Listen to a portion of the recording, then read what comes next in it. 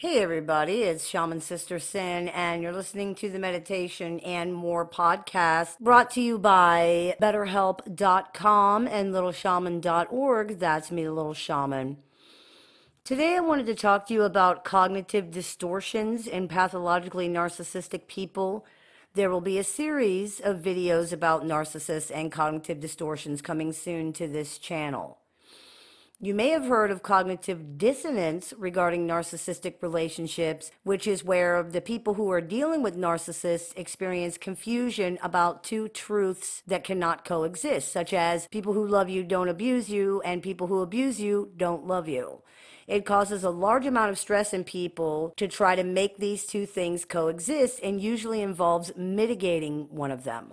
It might look like people who love you don't abuse you, therefore, this is not abuse. It could also look like people who love you don't abuse you, therefore, this is not love. Cognitive distortions are different. They are thinking errors.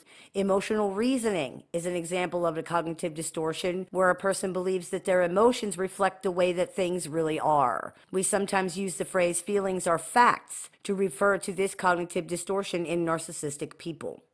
Another example of a cognitive distortion would be mind reading, where a person attempts to interpret what someone else is thinking or feeling despite having little or no evidence to support that.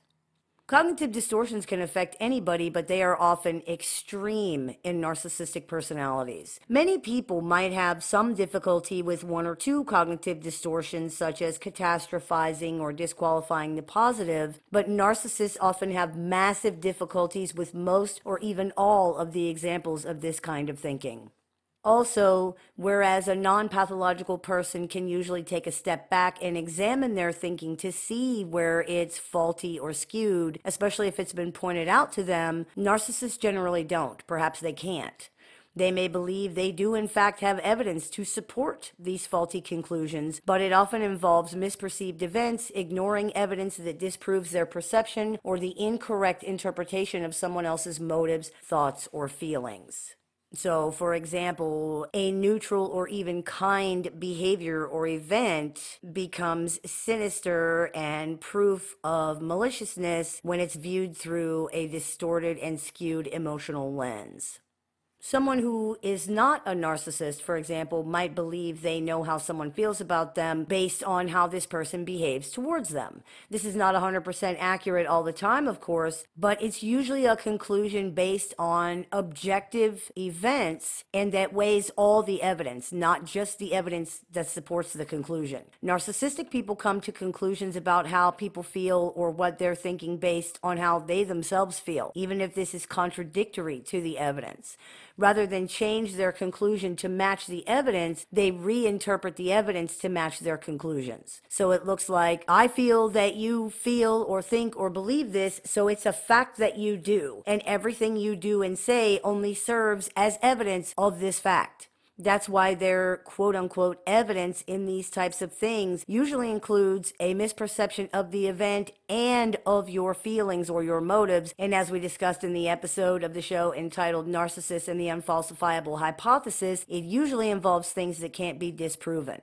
Well, I know you hate me because you pretended to be sicker than you really were so you wouldn't have to see me. Or, I know you were trying to hurt my feelings on purpose because you know that would hurt someone's feelings.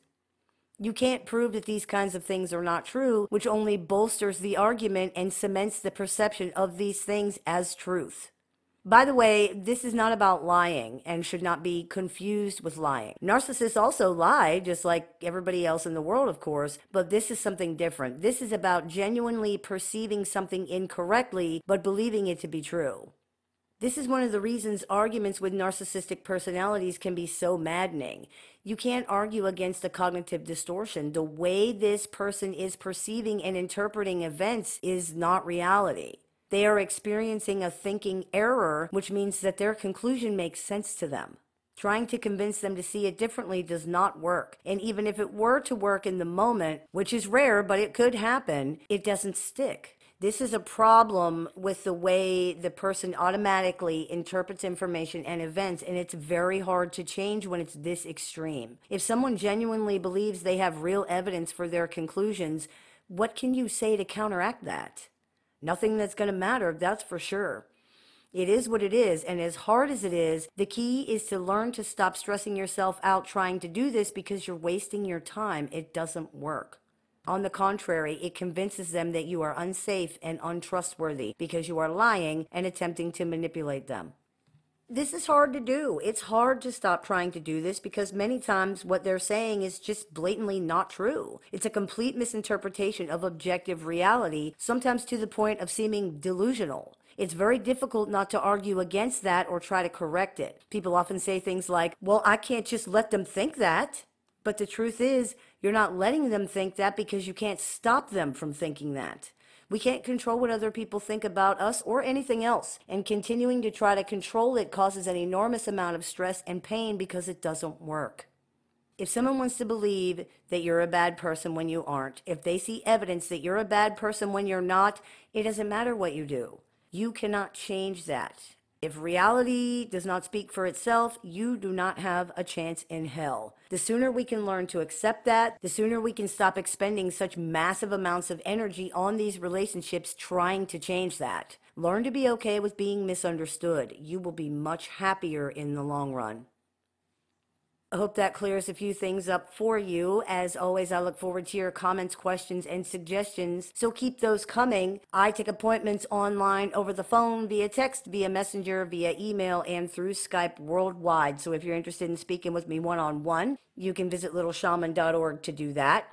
I teach workshops, seminars, and clinics several times throughout the year. So if you're interested in seeing what we're running this month, you can visit littleshaman.org to do that. And if you're interested in joining our support group featuring weekly support meetings and a guaranteed spot in monthly workshops, as well as access to exclusive content, you can visit littleshaman.org to do that as well. You've been listening to the Meditations and More podcast, brought to you by betterhelp.com and littleshaman.org. That's me, Little Shaman.